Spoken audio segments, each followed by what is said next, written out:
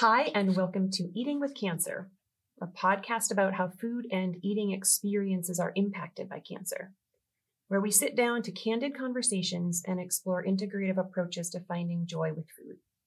I'm your host, Stephanie Meyers, registered dietitian and nutrition manager in the Zakim Center for Integrative Therapies and Healthy Living at Dana-Farber Cancer Institute in Boston. And I am honored to have with me today Ellen, a Dana-Farber patient whose story speaks directly to the heart of how important self-compassion can be during a cancer experience, and Patricia Arcari, a nurse with a PhD in mindfulness and 30 years of experience teaching and researching in this field. So thank you both for being with me today. So our theme for today is self-compassion. Self-compassion specifically as an eater. What is that, first of all? And how can it support you during a cancer journey? Now, Ellen, you and I have had a long relationship talking about this together in a really deep and powerful way. That's been very moving to me as a healthcare provider. And I know that self-compassion is something you practice. So I'd like to sort of just invite you first to share for you what it means. What does self-compassion, how do you define it in your own words? Well, thanks, Stephanie. It's nice to be able to be here and talk about this. I'm still kind of a neophyte when it comes to self-compassion. I've been practicing it since the summer, and I consider myself kind of a work in progress. So my definition too is a work in progress. But basically what it's meant for me is the ability to kind of silence my inner critic. I have a very loud inner critic, and it made me start to think about the way that I spoke to myself, that I would never tolerate in a friend. I would never be friendly with someone who spoke to me the way that my inner voice spoke to me. So it's turning down the inner critic and finding the ability to understand myself and meet myself where I am and acknowledge it and forgive the stumbles and almost become an inner coach, which has been far more motivating. But it's been tough, breaking years and years of having this, voice say to you, you blew it, or whatever it is in the eating journey. So it's really becoming kind of your inner coach or friend. Yeah, I love the way you describe it as sort of this ally that you can be for yourself on the inside. Patty, I'd love to have you sort of offer as well from your perspective as a researcher and a clinician and an instructor. How do you define self-compassion? What do you teach people about what it is? Well, the wonderful thing about self-compassion is that now we have over a decade of research to really describe for folks what it means. There have been over 1,600 research studies, believe it or not, over the course of the past decade, really identifying what this concept is all about. And it's so cool, Ellen, because you defined the three core factors that two researchers, specifically Kristen Neff and Chris Germer, who are the ones who really brought this into the mainstream. You defined those three factors. The first that you talked about was just having the awareness that you were doing this to yourself in terms of the voice, right? And so the first factor in self-compassion is mindful awareness. It's hearing that voice, is knowing that it's happening, because until you see it and hear it, you can't do anything about it. It just sort of washes over us, right? So the first factor in self-compassion, as identified by factor analysis and research, is the ability to be mindful of the voices versus over-identifying with them and saying, yeah, that's me, I'm bad, or yeah, I really messed up, okay? So mindfulness is the first factor. And then the second one that you described is the ability to be kind to ourselves, to hear the voices, to understand that it's happening, but to just give ourselves a break and know that so much of that chatter that we're identifying with, that's not who we are. That's actually distorted and irrational and not real. So to hear it and then be kind. And then the third factor that it's kind of cool, we were talking about this earlier, is the sense of common humanity.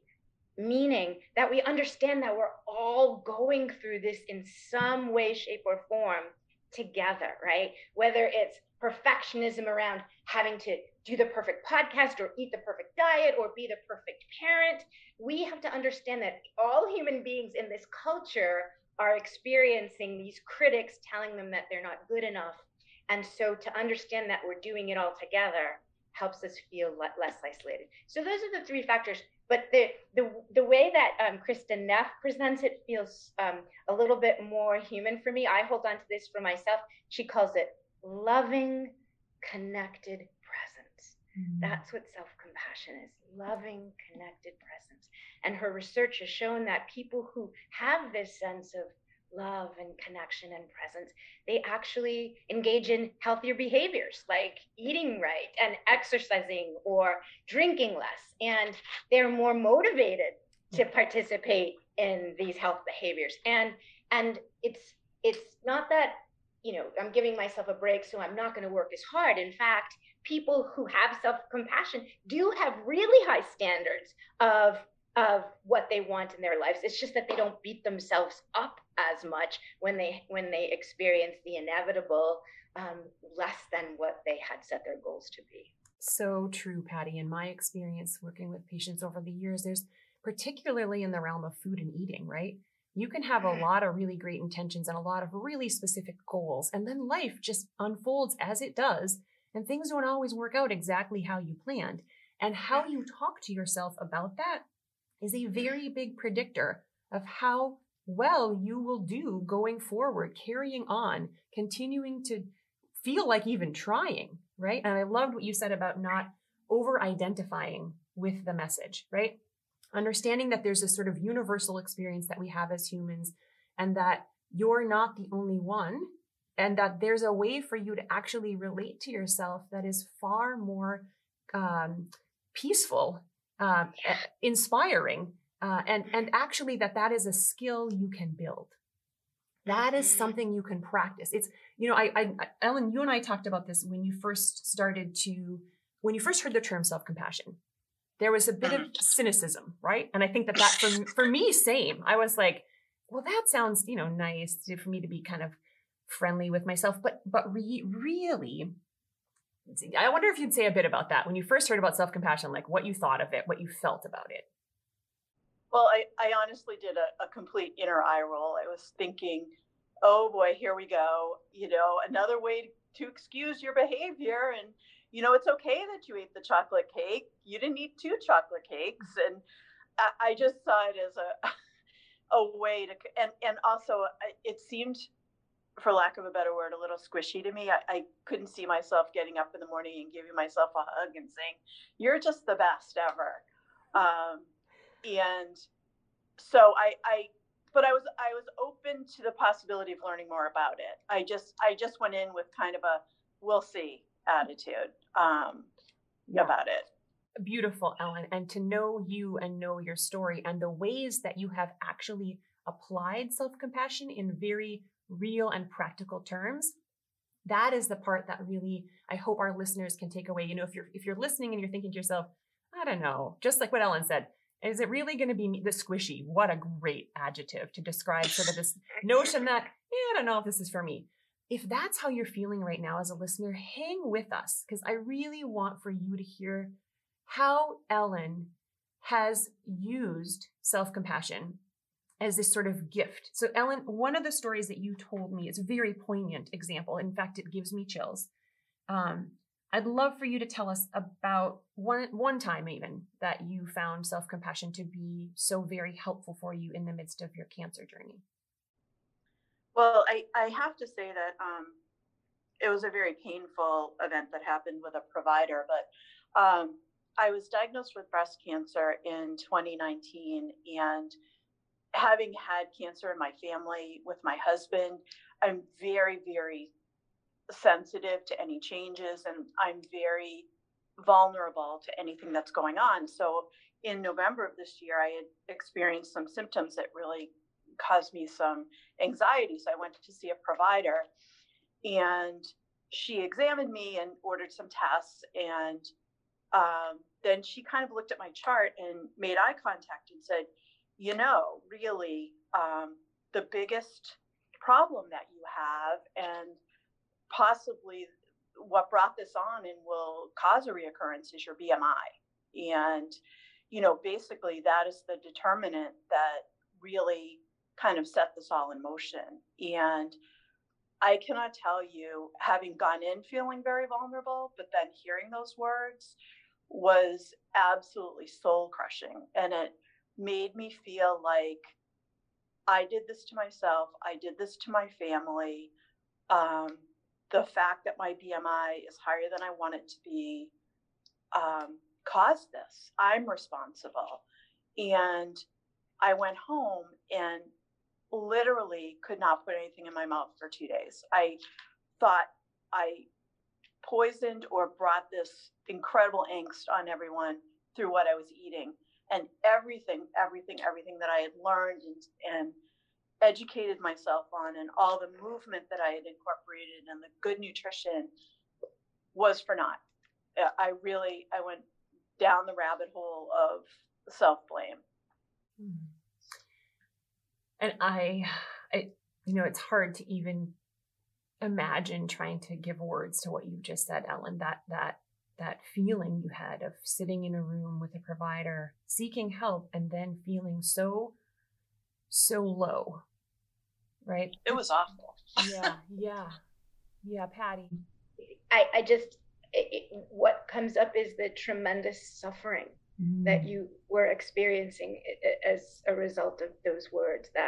And so from that place of feeling that deep suffering, that shining the light on it through just acknowledging it can be some sort of a step along the way to be able to bring yourself into this space of accepting and loving and allowing the suffering to be there, but then letting it melt, as they say, letting the suffering melt away in the bright light of that love for yourself, of that kindness to yourself that your inner wisdom told you was necessary, because what you were hearing is not who you were, right?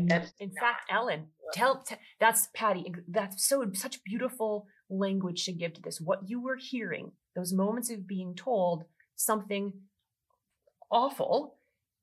How did you use self-compassion, Ellen, in that moment and beyond to help you move and recover from that moment? Well, I have to say it took a couple of days, and I really went back to the inner critic really rode roughshod over everything for a couple of days. And then I kind of stopped and I say, wait a minute, this provider doesn't really know me beyond my diagnosis. And my BMI is just one line on my life resume. She doesn't know what I've been through, who I am, what I'm doing. And if her words were in fact true, it would mean that no one with a normal BMI would have cancer, and everyone with a BMI that was above normal would have cancer. So the self-compassion, and to Patty's point earlier, was the rational side that came through and said, wait a minute, brakes on this. You didn't cause this. This happened to you. You can make a change, make positive progress in your life. And this doesn't have to be your story just based on this BMI comment of this provider. And the self-compassion kind of met me where I was. And what I really like about it is the inner critic. The comment on weight is a backwards looking comment. It's blaming something that happened in the past. And the self-compassion is forward looking and saying, this is where you are, and these are the steps that you're taking to be positive. Let's move forward. However imperfectly, we're going to move forward. And it made me feel so much better about myself and my forward-looking journey. And it kind of made those comments fade. Yeah. Wow. Ellen, I mean, it is beautiful. And I just want to acknowledge as Patty said earlier, the suffering and also your fortitude from coming from the depths of your inner kindness toward yourself, to recognize that there was a way, not that you could brush this off, or to really actually sit with it, that feeling, and then move through it with a very skillful approach of saying to yourself, I know how to practice self-compassion. I know how to say to myself, I am more than my weight. I know how to say to myself, I'm aware of what I put into my body. The things you said, that I am pursuing knowledge. I am taking steps. I am doing things. Those things are all truths that came from you being able to practice self-compassion for yourself in the middle of a really hard moment. I also want to, Patty. I don't want to take away from that train of thought, but another thing another word you mentioned that was so important and so helpful, Ellen, is the word understanding that I'm imperfect, right? I'm not perfect. And I think that when we hold on to this sense that we've got to do everything right and be everything right, we're moving away from sort of our essential nature, right? And so to just put out there that I'm not perfect, and that's just the way, a true reflection of who I am, without expecting that I'm going to be perfect, right? That's a goal that I should be reaching for, because it's not. And to just accept that in the moment, Patty, right? Patty, I couldn't agree more. If you were going to take any truth about food and eating, let me just offer from my perspective, there is no such thing as a perfect eating pattern. There's no such thing. That doesn't exist. If you're perpetually in pursuit of that, please come to the table of self-compassion. Please do. Because this is the thing. It's not only about what others might say to us, right? It's also the kinds of things we say to ourselves about food and eating. And it's 25 years of being a registered dietitian and nutritionist. I think a lot of my job is helping people contend with some of the narrative they have in their own mind about food and eating. I'm so lazy about food. I need to control myself. If I could just get back on track. If those are the kinds of phrases, thoughts, and feelings kicking around in your being, I just want to, again, with the support of both Ellen and Patty's, the way we're lifting this topic of self-compassion up today, this is actually a very specific way you can begin to work with that internal messaging and find some relief, find some ease, literally find some joy and pleasure and satisfaction, which is actually how we're meant to feel with food and eating. I was thinking about that actually, Ellen. There was something you said once upon a time. I love it. It's about the eggs on the floor quote. You said this to me once about food and eating, some way you had been feeling bad about your own eating. And then you had this thought and this self-compassion. I felt like it was really a self-compassion phrase. And I'm wondering if you can share it with our listeners, because it's so powerful, I think. Well, I was going to say, I think what self-compassion has done is it's narrowed the bandwidth of bad eating patterns. For example, before, if I had something or overindulged, I would say, oh, you've blown it. Now you have to wait till Monday to start again. You have to wait until the first of the month. Well, you've already blown lunch, so dinner, you might as well, you failed at this, so let's start tomorrow, whatever. So the analogy was, if you drop an egg, you don't throw down the other 11. You clean it up. You say, well, it was one egg. I stumbled. I wasn't perfect. I did something that I regret, but I'm not going to throw away the rest of the time that I have. If I overindulged at lunch, I'm going to have a salad for dinner. And it's not giving up. It's not giving yourself permission to throw the other 11 down. Yeah. I love that. Isn't it so great? So I want to have us transition to takeaways for listeners. People for whom self-compassion, this podcast might have been the first time they've ever heard that term. And they might feel a little curious, a little skeptical. Whatever your experience is fine by us.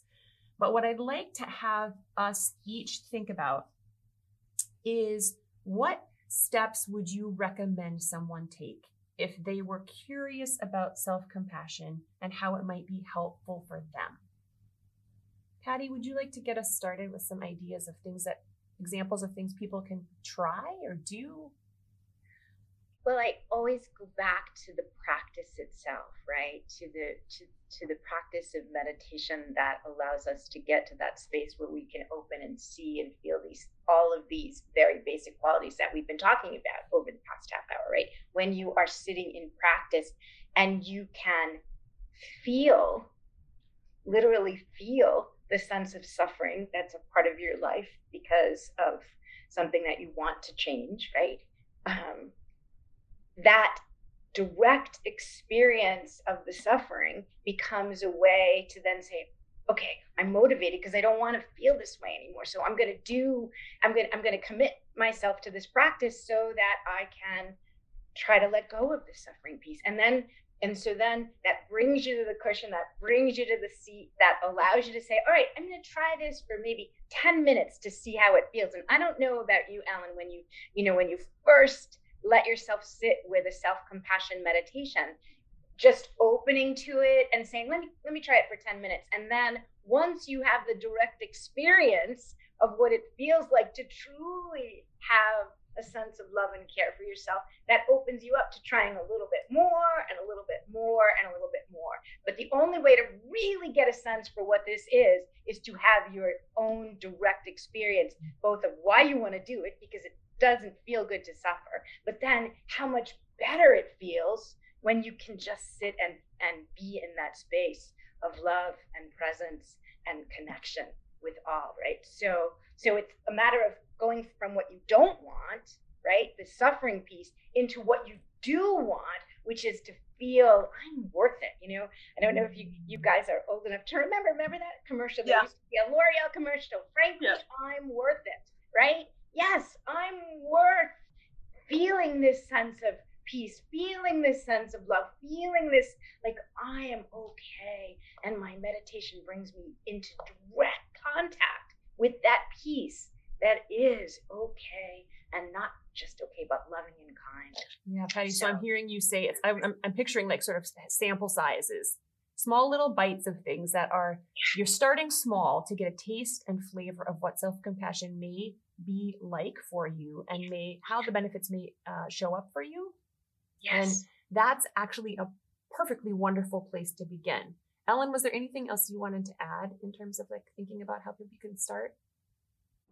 Well, I was going to say it really, for me too, was the realization that the other way wasn't working so well. So why not be open to trying this? And being a goal setter, just putting on the mindset of, being kind to myself. And whether it's life's journey or a cancer journey, it is unpredictable and it is not a straight line. And to be able to say to yourself, it's okay. I'm going to meet you where you are, and you're not going to quit and you're not going to give up.